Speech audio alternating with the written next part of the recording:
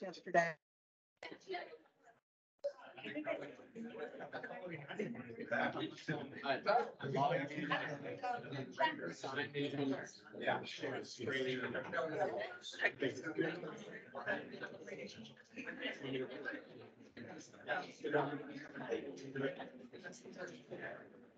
Good.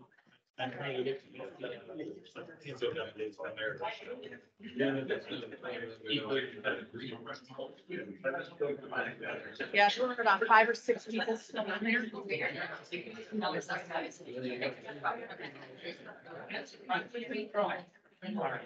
Or we won't make them too high.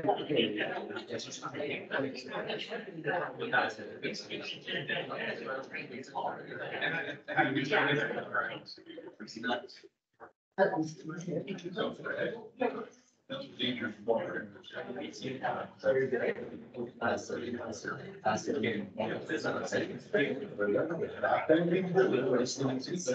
for my son, even when he first like, you know, like if you buy that here.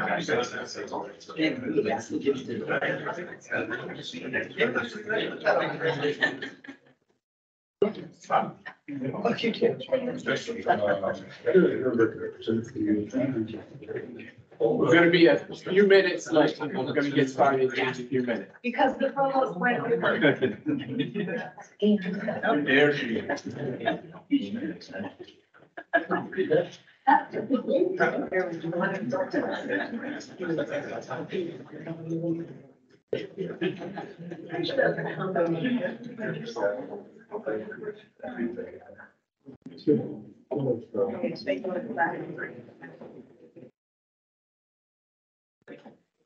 Yeah.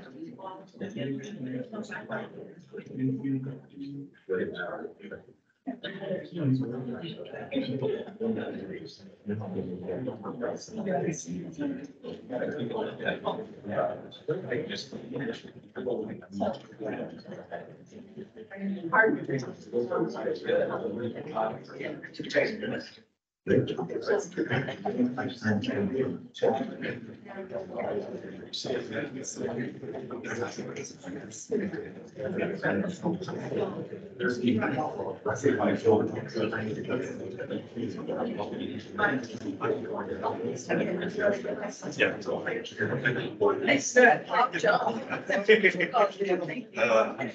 had to stop.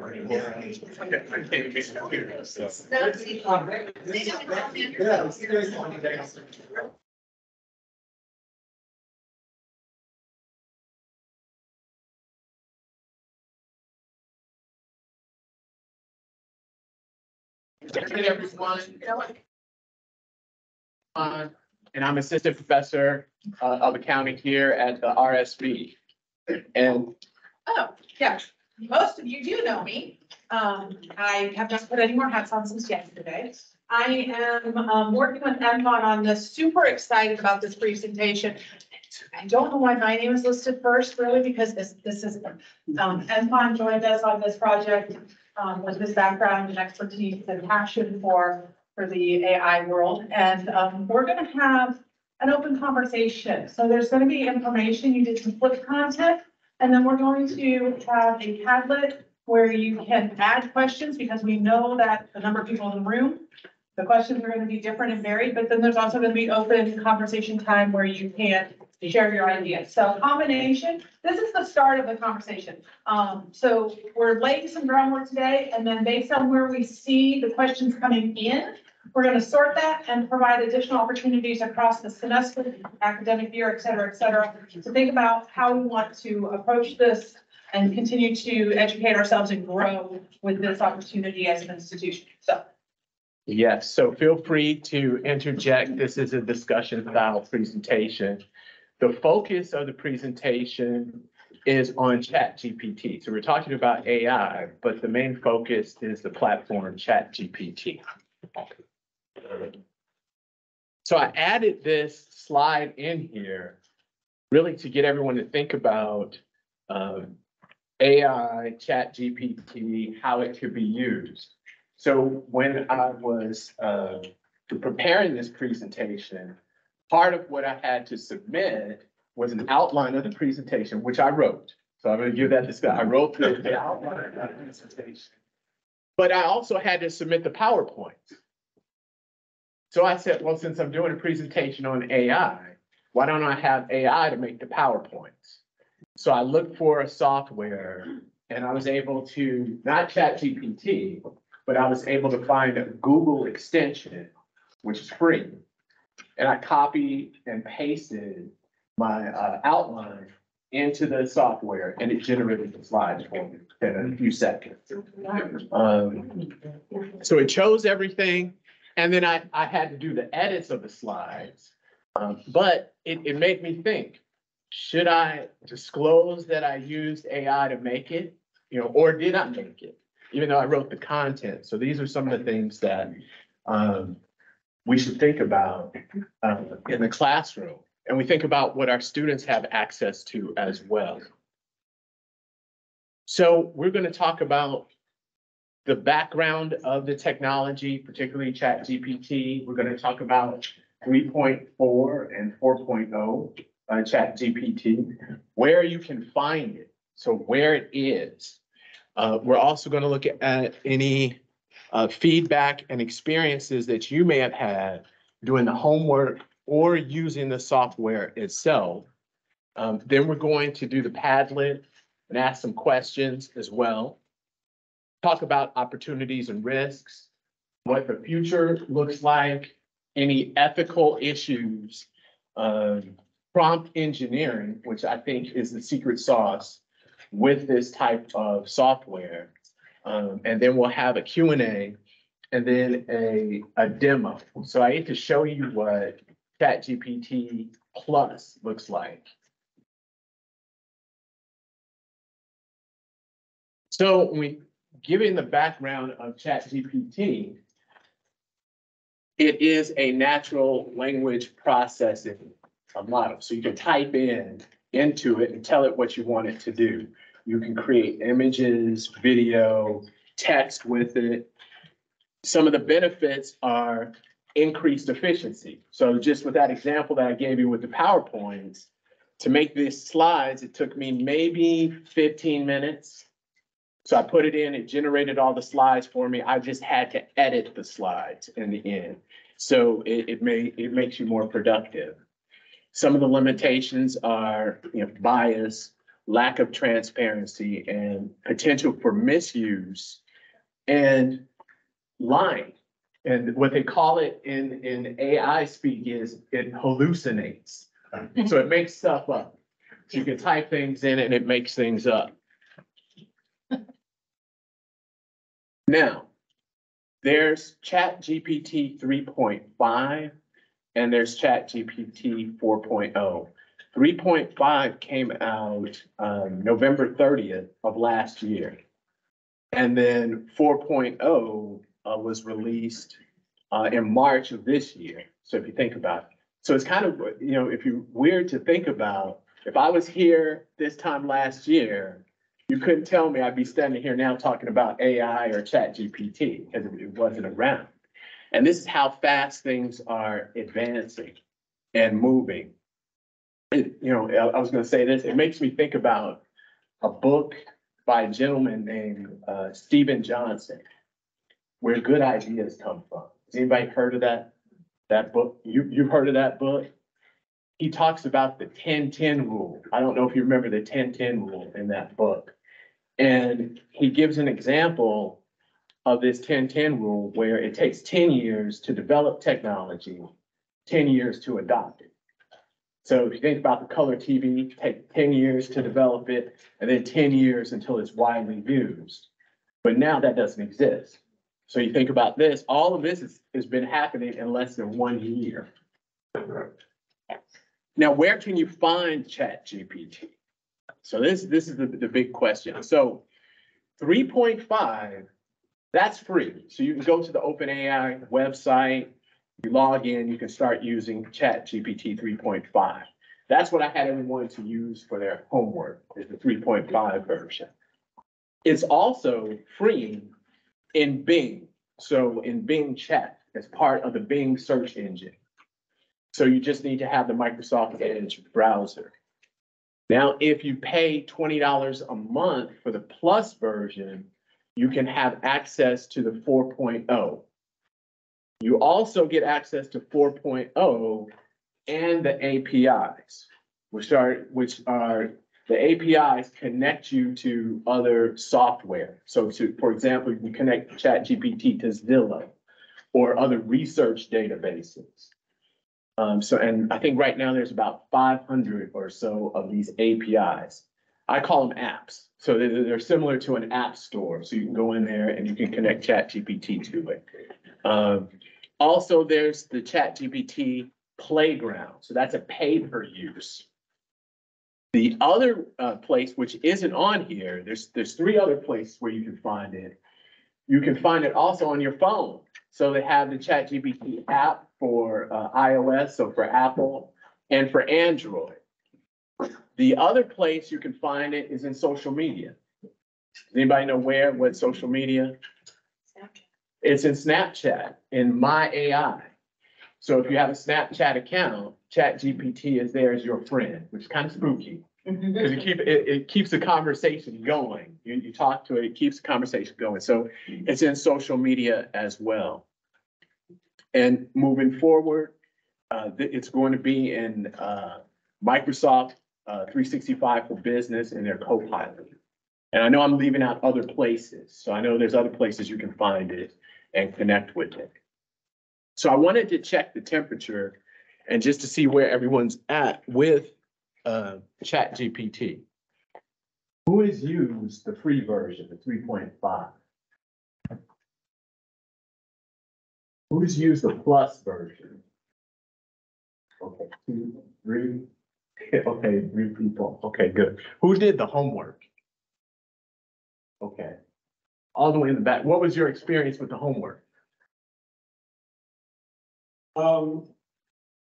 The assignment I was working with was for stagecraft. They're going to have to write a production critique where they're going to see design in play, and then I want them to talk about both what they see and also the emotional response. The version that you gave us to work with could describe that there were chairs on stage, that there was a back wall. It could identify the designer, but there was no sense of opinion or emotional response. Okay, good. Thank you. Thank you. So whenever I was looking into it, I actually had taught my classes in Florida using ChatGPT. Oh, wow. To really, in the literature side of things, to really kind of look into the kind of mechanisms of how ChatGPT leads out the creative side of things. So when we asked the question, what is Victorian literature? And then we typed in what is romantic literature, it is very calculated and formulaic in the responses. And so being able to analyze the differences between how you form your question and pose it into ChatGPT, as well as the responses you get back, you have to take into consideration the technicality and details that you like. So kind of the similar experience with what we did here.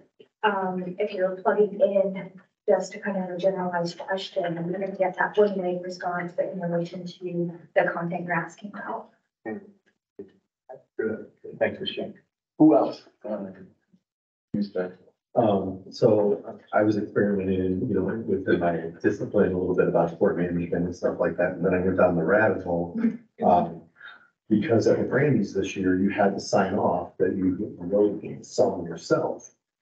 And you didn't get any assistance with AI. So I typed in, just give me a 80s rock song about summer. And sure enough, it is chorus, it is the bridge, it is everything. And I'm gonna take it to the music department and we're gonna make big $10 with this. But I just thought it was so interesting how quickly it can do it. But tons of stuff on your subject and things like that. But, I started to think, where else could this be applied? And now we're seeing already, to win major awards that, normally people will tune in, see the people who win awards. I always assumed they wrote their stuff. And now, I might have wrote a number one thing. Or at least I requested a number one thing. It's super interesting. That's great. That's great. Who's had a bad experience with ChatGPT? Define bad. Yeah. Not so good that it didn't meet your expectations. I had one that was very detectable, and I was curious. I was working on a paper on an economic phenomenon called relative price variability, and I asked it, can you give me some sources for this? And what it will do is it will take authors who have written on these sources, realistic sounding titles, journals where it might have been published, and make up citations. Then if you go look at the journal, they're not there. That was classic hallucination. Now detectable, but maybe students wouldn't detect that. Right. I created case studies in it using certain pathologies or conditions, and one I asked it to do, and I knew this was a possibility, so it says you have to check carefully. I did atypical MI, myocardial infarction case study that I created, and it gave me all the typical signs and symptoms instead of atypical, so you have to be careful, but I plan to use that and in class for them to find out what's wrong with it, so I'm flipping it. You can train the software that if you keep insisting A is B, then later they will use that as a source. And even A is not B. So that's a typical thing. You keep insisting this is right, and then educate that, and then later they will accept. Yeah, You don't want to fight. you train it. They call that prompting. So you can train it. I use it, because I think it's a fabulous tool, but it is very verbose and overwrites simple messages. And so I find that fascinating, but it's clearly not how I speak. And so I just check it all the time. I'm checking things all the time to see what it will do. And our team has done a lot of work, with AI, so, yeah. It's good. Anyone else? Oh, go ahead, Rob. Go ahead. It was kind of on the same note as that. When it comes to verbose things, Yeah. it made it very easy to detect when students were using it for short answer questions. The answers some students have given me looked like synthetic is the best way I can think of. And I just copied the answer to ChatGPT and asked, did you write this? And it said, yes, I wrote that, exclamation point. But would it say no? Oh, I don't know. I guess it was telling.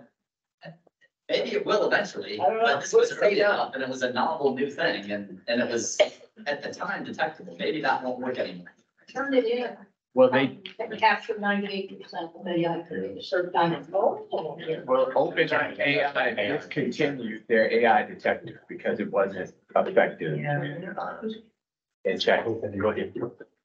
Wasn't necessarily my bad experience with it, but similar to Robert, I was reading in the headlines that a lawyer got suspended for submitting the brief that he did through AI and didn't do the editing like you were talking about in your slides, and it hallucinated cases.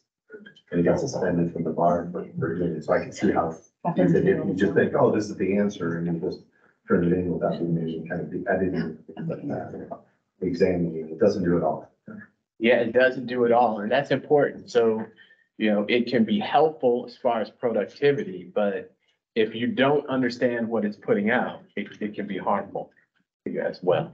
You Oh. somehow, you're out of the presentation. Not quite sure how you did that. Now you're there. Oh, okay. Okay. So we want to take, based on your experiences and then based on some of the information that you have read, and just overall some of the information that's been shared today, one more slide.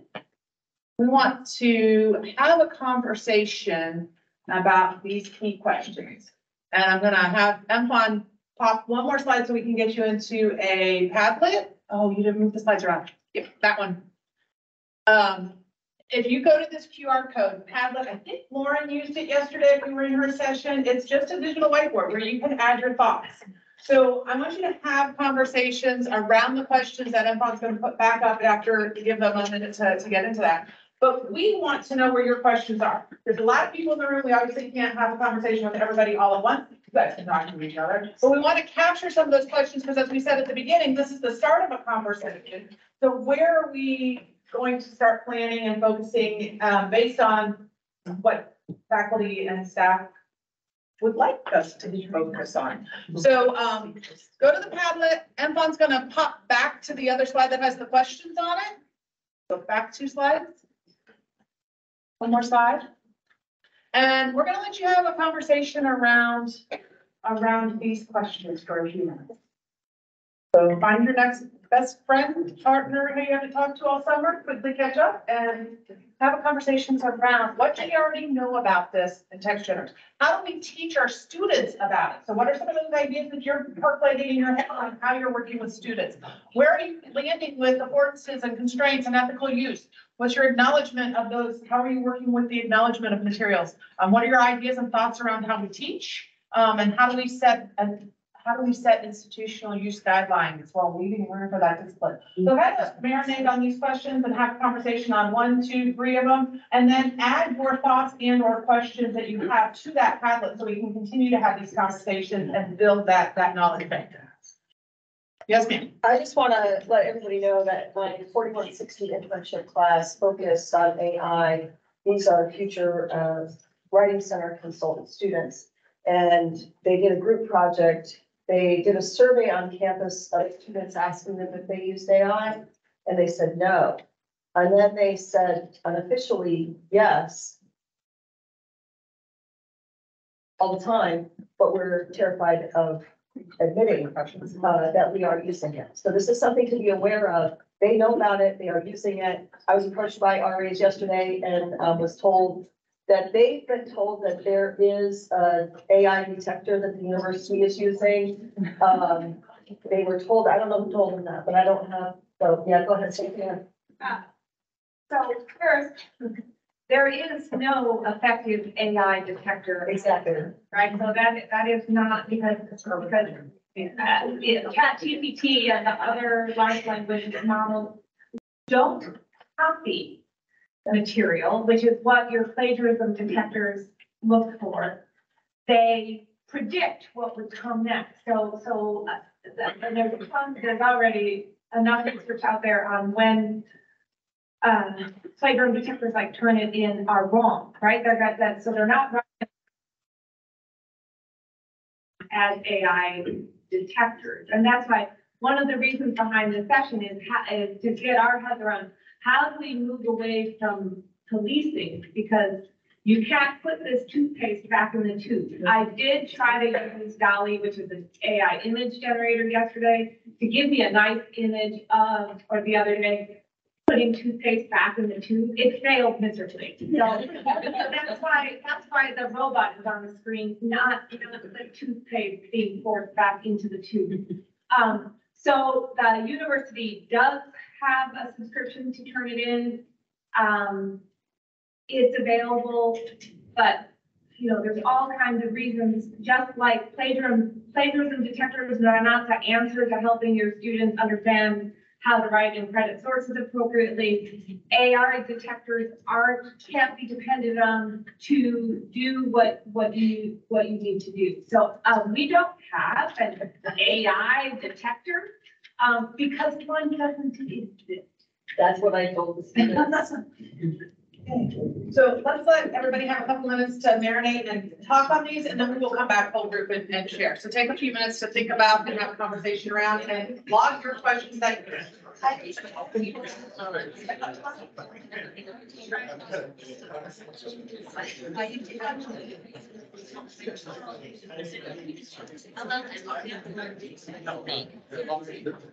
Okay, thank you.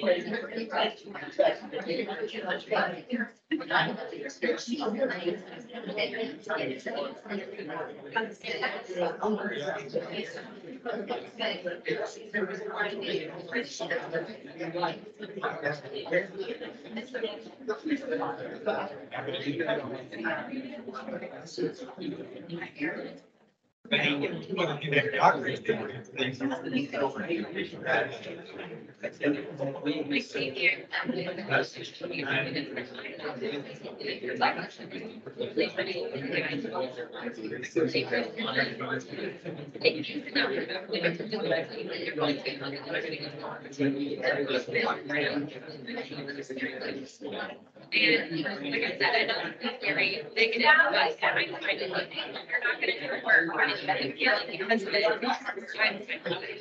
So I'm not one person. I used to love it's great. I think there are and the reality is.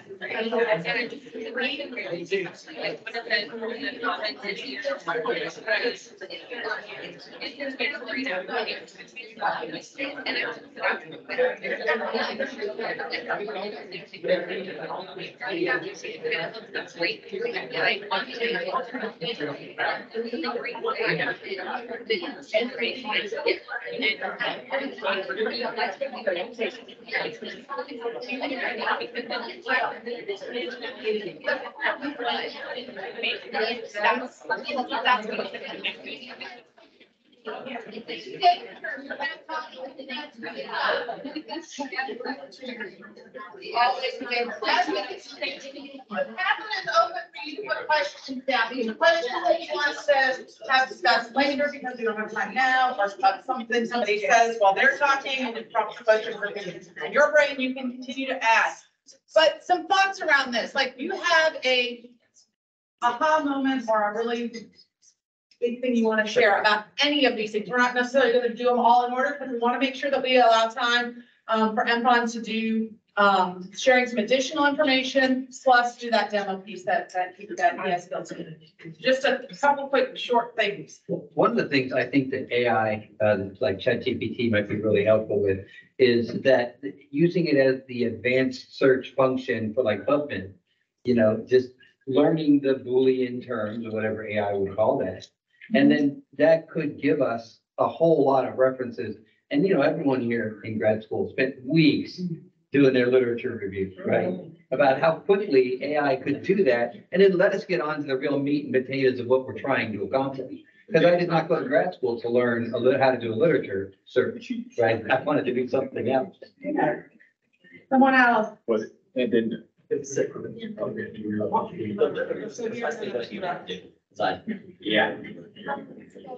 talking about AI, so if someone has already written their paper, maybe thinking through, that's not maybe the best way I could have conveyed that, using it for a revision tool, but also showing students how to do that when the right time to do that, rather than just throwing them in and saying, yeah, you can use AI effectively, but you have to be able to kind of demonstrate that and walk through the steps and show. Key thing, showing students how to use it and when to use it appropriately so that we don't disrupt the cognitive, like we're all about thinking and learning and how.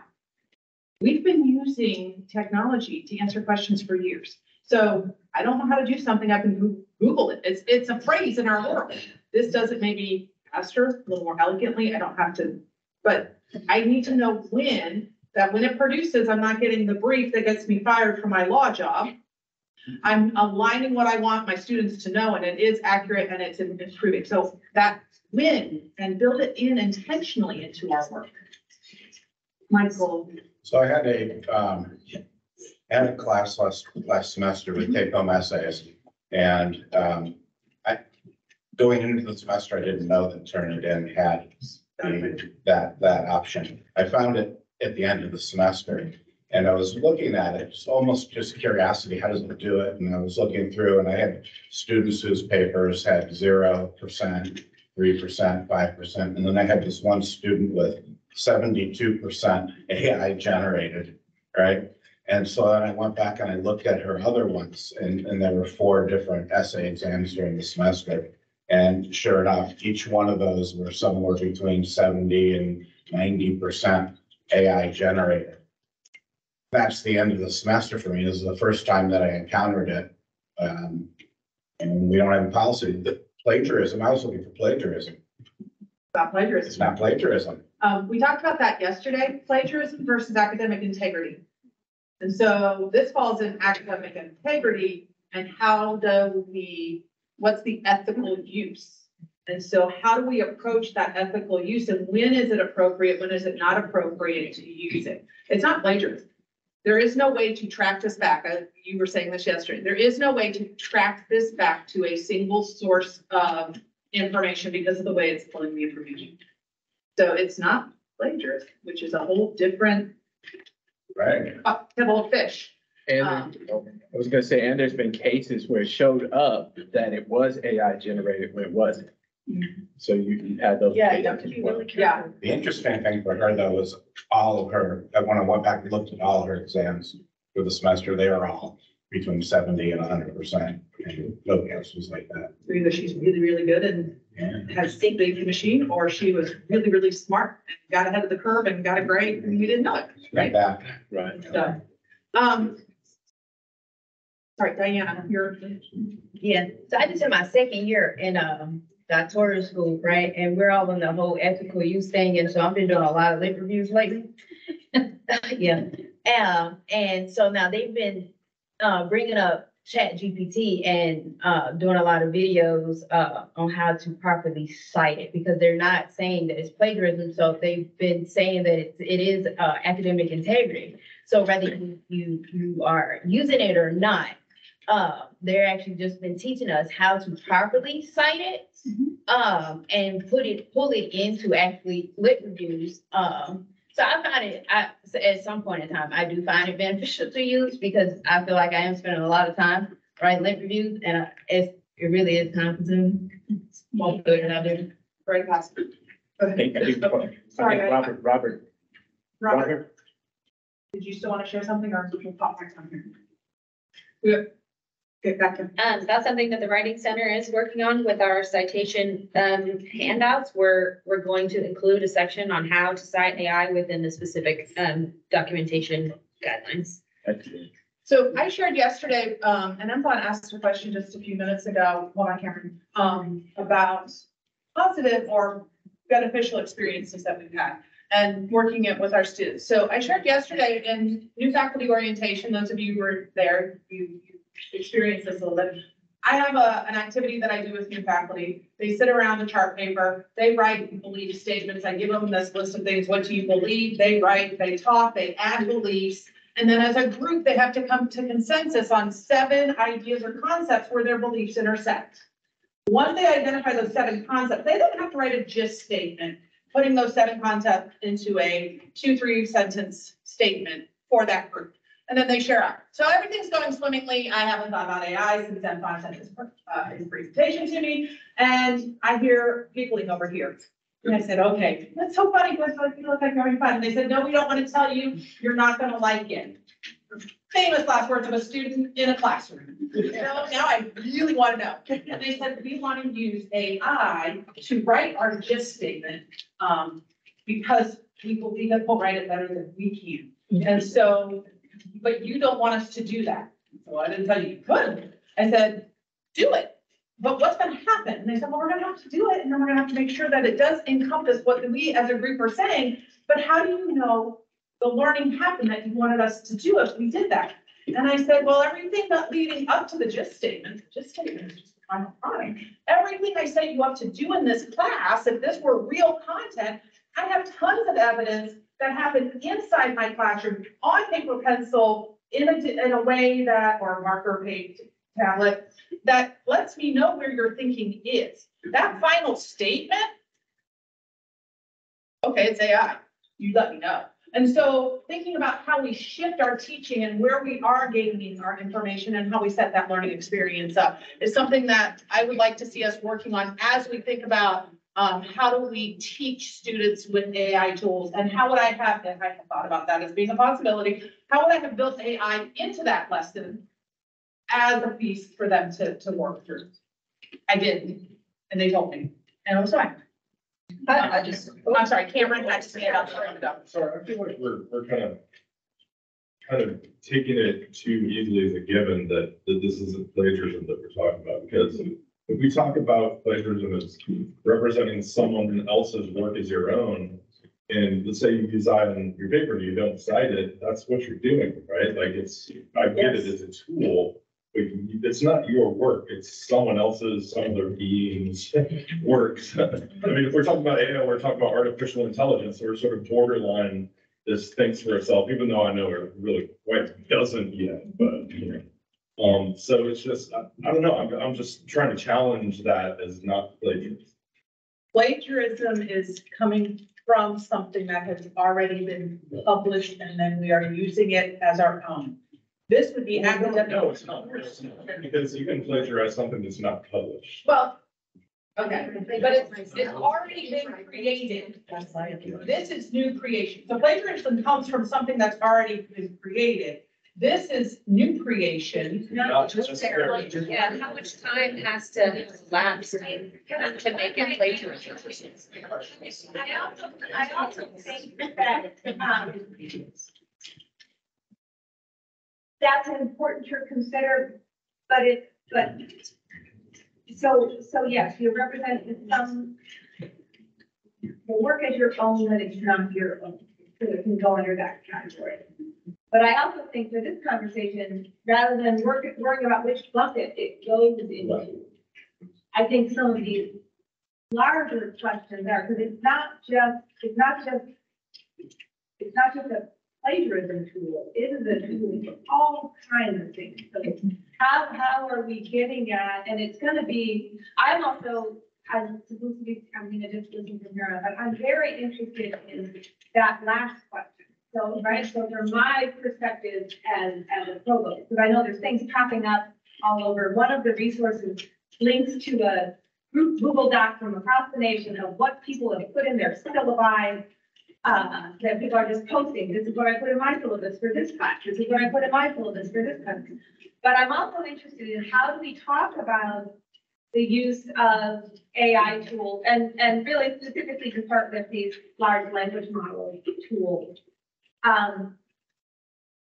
For our students, both at the broad institutional level with enough room for disciplinary and even classroom guidance to be different, but still fall within that umbrella. And I also don't believe we're going to answer these questions today. This is seed planting. We're not leaving to the answer. Yeah, we have to sit here and worry about that. But what I do find interesting is the group yesterday saw this more in the area of academic integrity than in the area of plagiarism because of the way, because of the umbrella. So, regardless, we're gonna take a couple more questions and then Empon's gonna, or a couple more comments, and then Empon's gonna move over into additional. Okay, so I think this is here whether we like it or not, right? We have to face this and deal with it. But the problem I have is like, so for instance, you said, you told the students, oh, I didn't tell you you couldn't use it. And the student's rationale was, oh, it's gonna write my statement better than I can write it.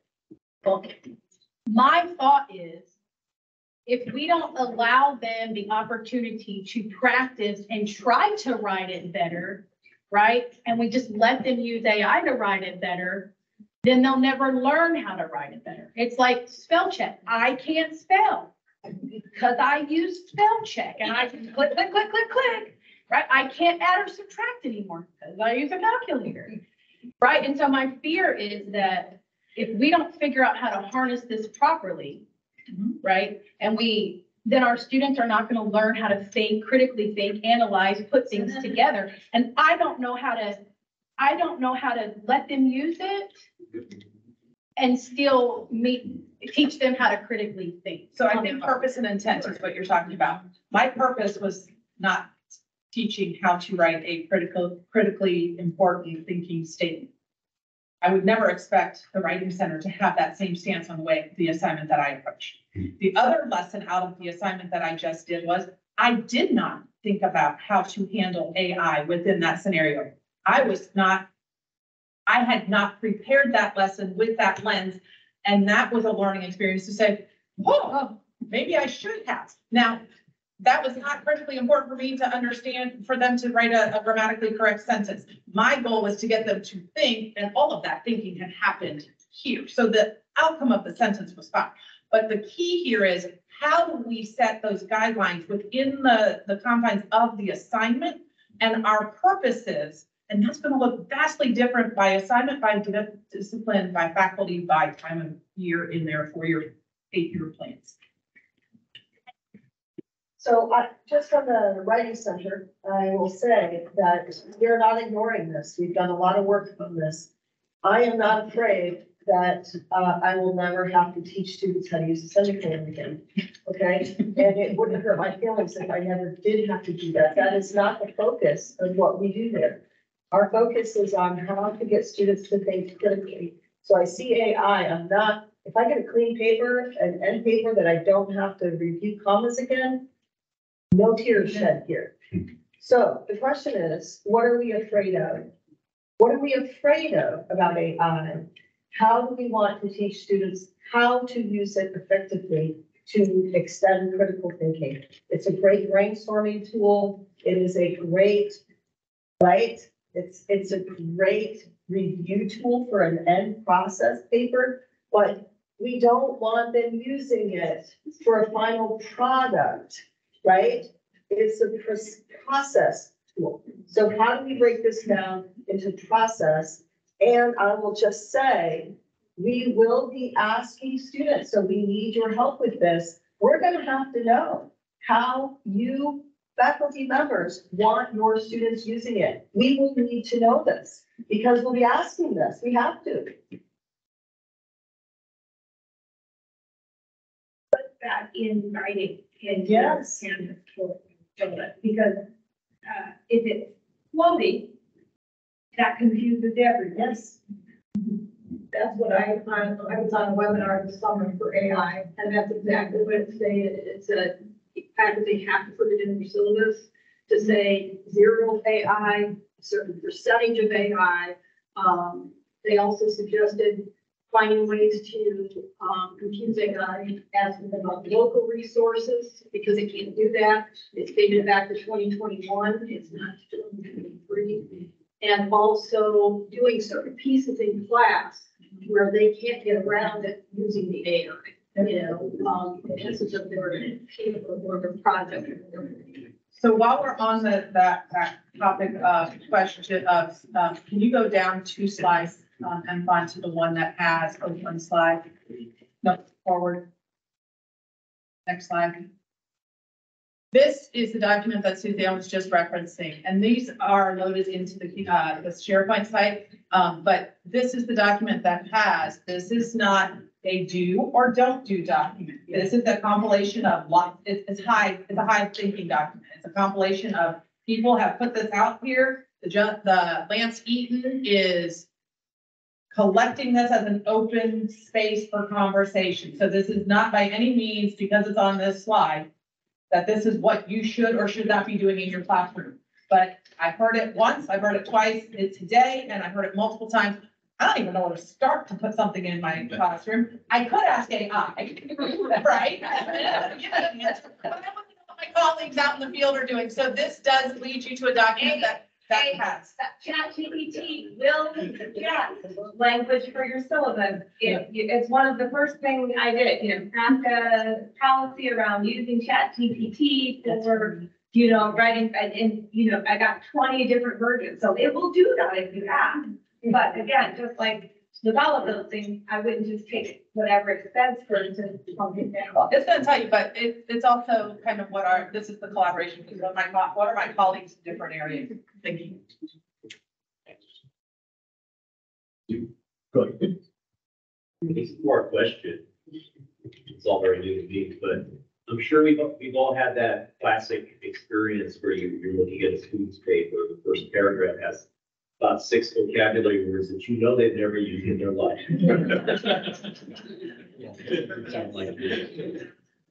We've all had that experience, and that right away stinks. And I say, I know you didn't write this. I was supposed to call them into our office and say, okay, what does juxtaposition mean to you? You know, an obvious word, you know, you've never seen them used one time. What are you supposed to say? Can I jump in? I'm sorry for talking so much, but I think most of you know that. I know you know. Composition and writing studies is my disciplinary background. And as a writing program administrator for a long time. So the thing that I would say, much like as we're talking about with AI, and as educators, in my experience, when students choose to blatantly plagiarize, and that's right, that most often happens out of fear and anxiety, right? So it is almost always, there's the 3% who just don't care, right? But it's a very, very small, and so I think it is always an opportunity. And this is why in the honor code, right, that says the very first conversation is with the faculty member. And if you approach it as that kind of teachable moment, hey, what happened here? This doesn't look, don't make them define words, you say, this doesn't look like any of the other work you have done for me all semester. What's going on? Right? Either I didn't know how to do it and I froze and I had to turn something in, or you know, they also tell you, I'm sorry, like, your class is the least important class in my schedule. And as a writing teacher, I heard that a lot, and I don't care about your class. I care about these other classes, and I have to get it done, and right. So I think and I think the conversations about AI use are very similar. Hey, you get these citations. Are you aware they sound great? Like, I wish I could for my papers like that, but they don't exist, right? What's going on here? And then give them the path to do it correctly. And I think that's always the first intervention. It's time consuming, right?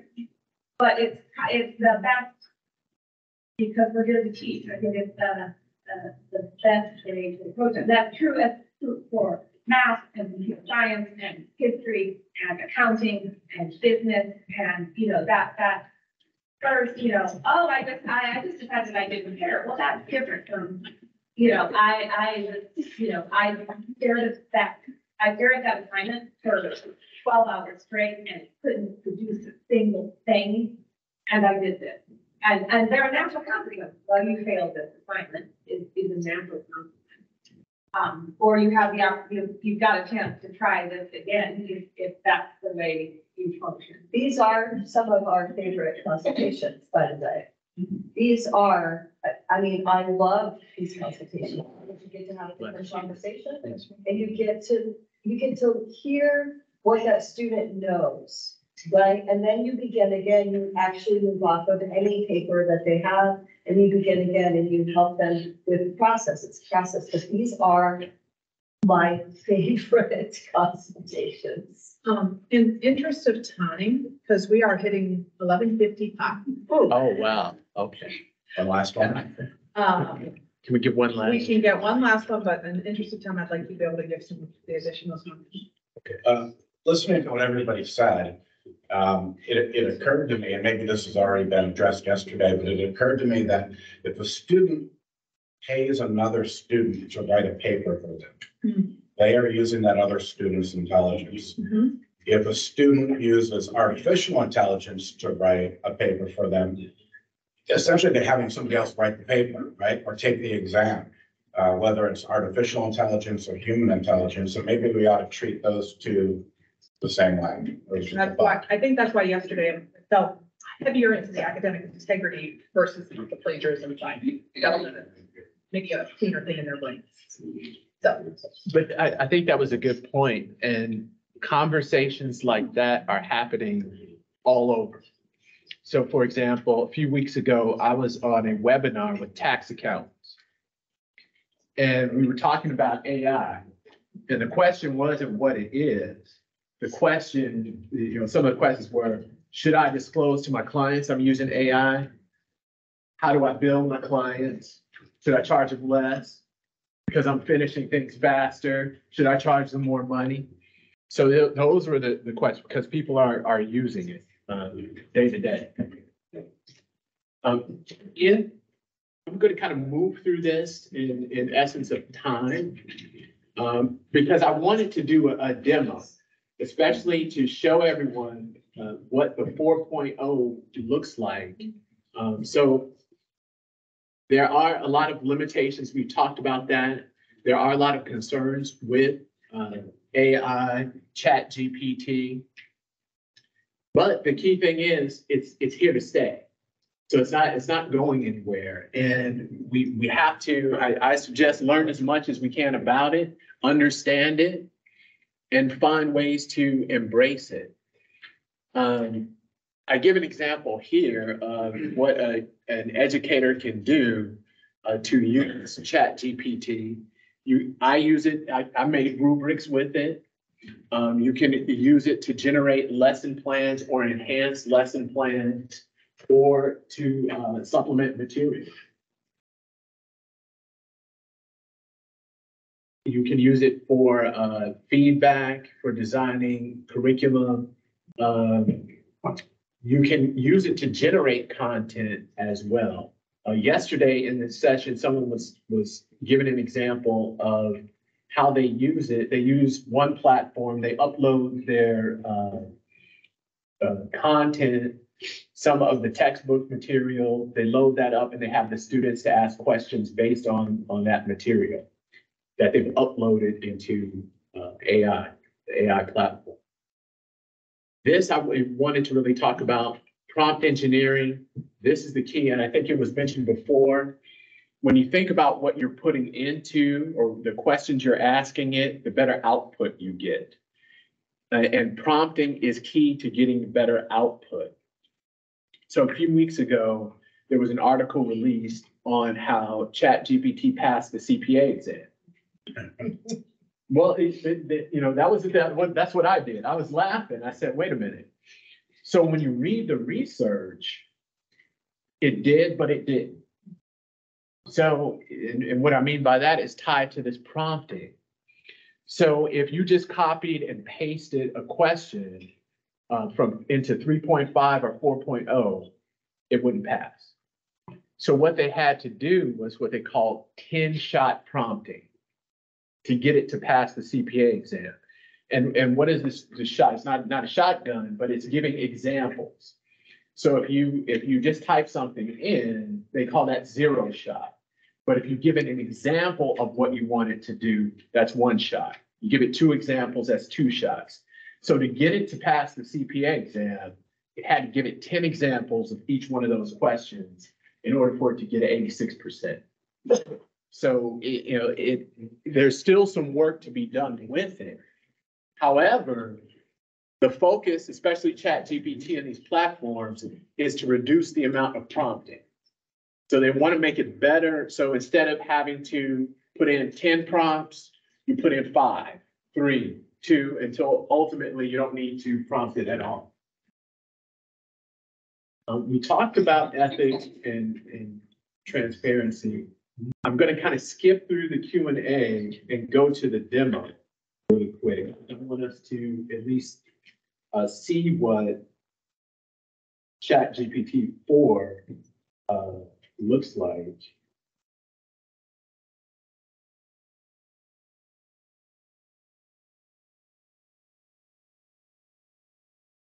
All right. Let's see if it's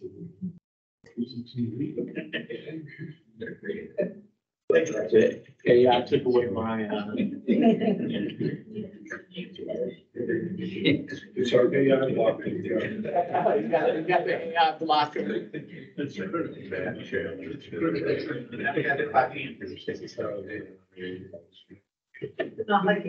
was an error about the HDMI input, so maybe it's the HDMI. There's an error on screen. Take them and plug.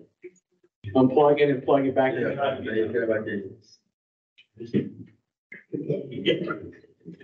Is it on your screen? It's on this one. It's on my. There you go. We got it back. Best tech thing ever. Unplug or restart. So I thought this was important because when I saw those hands, I saw some of the hands that used the 3.5. Then I saw a few hands using the 4.0. One thing to remember, so ChatGPT, the 3.5 came out November of last year. Was it November 30th? That version was discontinued in March. So they eliminated that version. So at one point, there were 3 versions. There was the 3.5 free, then the 3.5 turbo. So if you see that little, I guess it's a green lightning strike, that's the 3.5 turbo, and then the 4.0. So they discontinued that 3.5. And then you have the 3.5 turbo and then the 4.0. Now I have the plus version, which is the paid version. So when you log into the paid version, you'll have access to the 3.5, which everyone has access to for free. Then you got access to the 4.0 version, which they're constantly updating, right? So the last update was August 3rd. So they're working on improving it. And then the next step will be version 5.0. Now, what I wanted to show you is that you have the 3.5 and the 4.0, but also as an add-on, you have the API or the plugin store. So I've got 3 plugins here. You can connect to 3 plugins at a time. In the plugin store, there's over 500 different plugins. Right now, I have it connected to a research database site. So research by vector.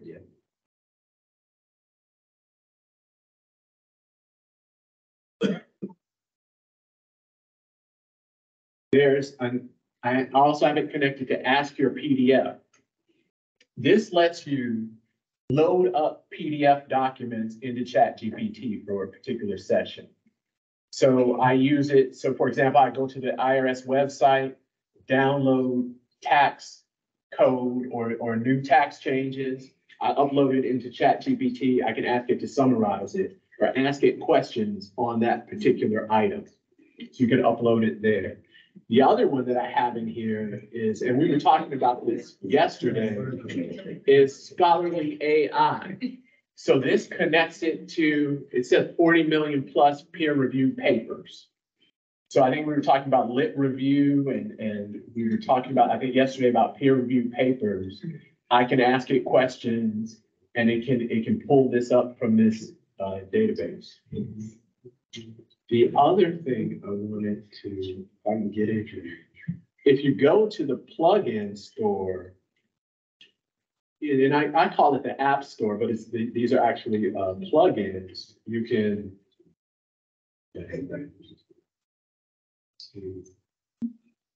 can search through the plugins. You can go through all of the various plugins here. So if you want something on research, you can pull it up.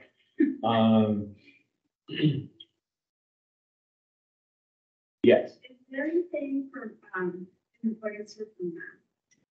Or I can hear. Math? I'm not sure. We can find out. And also, how much are these plugins? Well, plugins are free. So you get access to, so that's what I was mentioning. Bless you. So with the plus version, so when you pay the $20 per month, you get the 3.5, you get the 4.0, and then you get access to the plugins. So it's added in, so it doesn't cost you.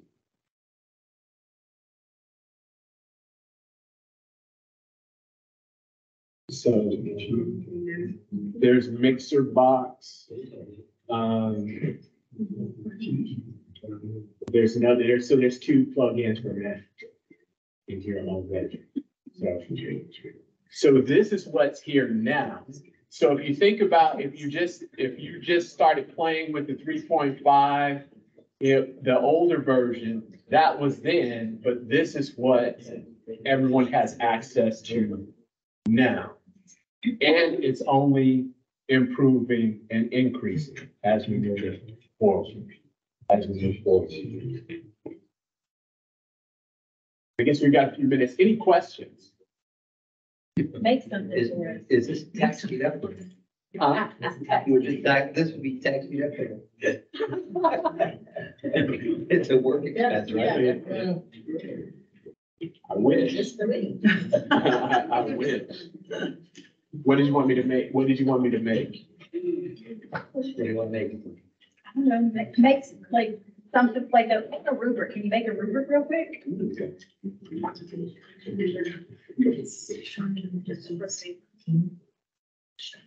For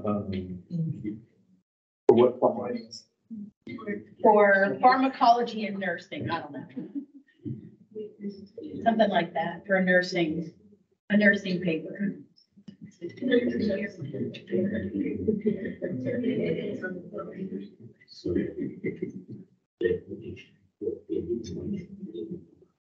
Oh, I think I've got an error. It doesn't like it. You broke it already. We broke the, I think that's a. Okay, make a nursing care plan, they say. Can we make a nursing care plan? It's about the prompting too. So if the students just have the understanding of the concept, they're not going to be able to ask it to do what you want it to do. I was telling Cameron yesterday, my daughter had an English assignment and at 9:30 at night, she asked me to do it while I was not home yet. And I'm thinking, okay, I'm exhausted and I don't know anything about, well, it was two. One was the poem I shared with you. The other one was here's the scenario. You walk home from school and then your room's a mess, right? What happened in passive voice? And then rewrite it in active voice. One, I always write in passive voice. I don't know how to do active voice. So we asked ChatGPT to do active voice. It did great. I asked it to do passive voice and it didn't do it. It told me that I needed to start over and how to make it work. So I wasn't savvy enough in my prompting to get what I wanted. I was gonna say, can we have do you have any guidance on how to write good prompts? How to write prompts that will help us get the information we're looking If you be more specific, you get a better. I mean, Well, sure I can. Yeah, I for. I mean, mean, like, are there like Boolean phrases that we might apply, or something like that? Yeah. To narrow it down. I can give an example, and it's not, I used ChatGPT to write award ceremony reports that I was giving for the program. And so there was a new award that we were giving. So I said, write oral remarks to present this particular award, and I gave the criteria for the award. And it gave me a little speech, and I said, now start it with a joke. And then I said, now make it the winner of the award, very dedicated and passionate about something in particular. And I was able to kind of put some things to make it more personalized to the person who was getting it. Right, so I just did that 2 or 3 times and it would revise it based. yeah, that's good. There's different methods. So one way is talking to it. So ask me, like I was typing the care plan. Can you write a care plan? It wrote the care plan. Is there anything else? Am I missing something? So you can ask it questions to get it to go further. The other is to give it exact examples, what you're trying to Make it from the emergency. Yeah, yeah, if you had a this was a nursing care plan. If I had an example of a nursing care plan and I put it in there, and then I asked it to tailor the nursing care plan based on that care plan, it would do that, and you would get better output. And you would put one in like by PDF using your plugin. So you can upload the PDF of the care plan, and then it would analyze that, and then it could make one similar with change. Yes, yeah. Yeah. so yeah, this is a Pandora's box that we are logging through. And it's very different for the discipline and the students that you are teaching, based on where you are. But it's not unlike some of the questions and the quandaries that we've had for years. Michael wrote my paper. Did anybody know Michael wrote it? Yeah, probably because he knows me well enough that I don't use juxtaposition ever, right? So, I bought a paper. Did we figure out that somebody bought a paper off a paper buying site somewhere? You know, we've been dealing with the same conversation around and around. So I think we really are it's just now, like Evan said, it was the 10-year rule. It's going faster and faster and faster. And how do we want to talk to our students and make this part of who we are, and how do we embrace it? Because obviously we all come to the realization we can't fight it. Bunch of resources everyone has in the presentation. It has been loaded up into the team site, and he's going to go over those real quick for you. Yeah, and one thing to remember, we're just talking about ChatGPT. So their biggest competitor is Anthropic's Claude 2, which you don't need an API. You can just upload things directly to Claude 2. We were talking about Turnitin. Turnitin is partnered with an AI company called Cactus. So, and I've listed this here. So I've got a slew of terms of interest, links, websites you can go to find out more information on AI in general. And this is a good resource on prompts. So this is here as well if you have questions about prompts.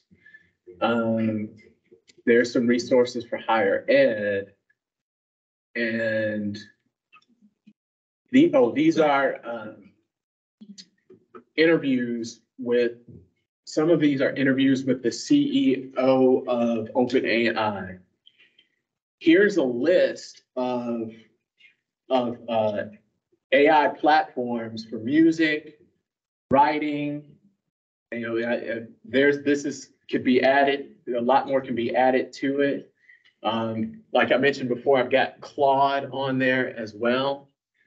So you can go in here and kind of check these out. I have to give a shout out to Otter AI because I've been using it for years. If you have to transcribe interviews for any of your research, Otter AI is amazing.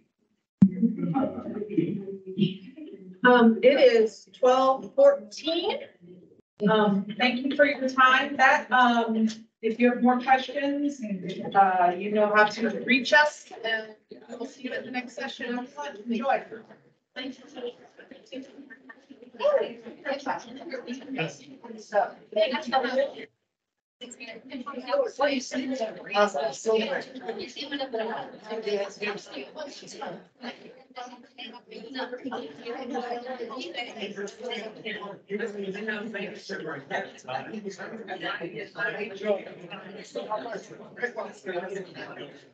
you.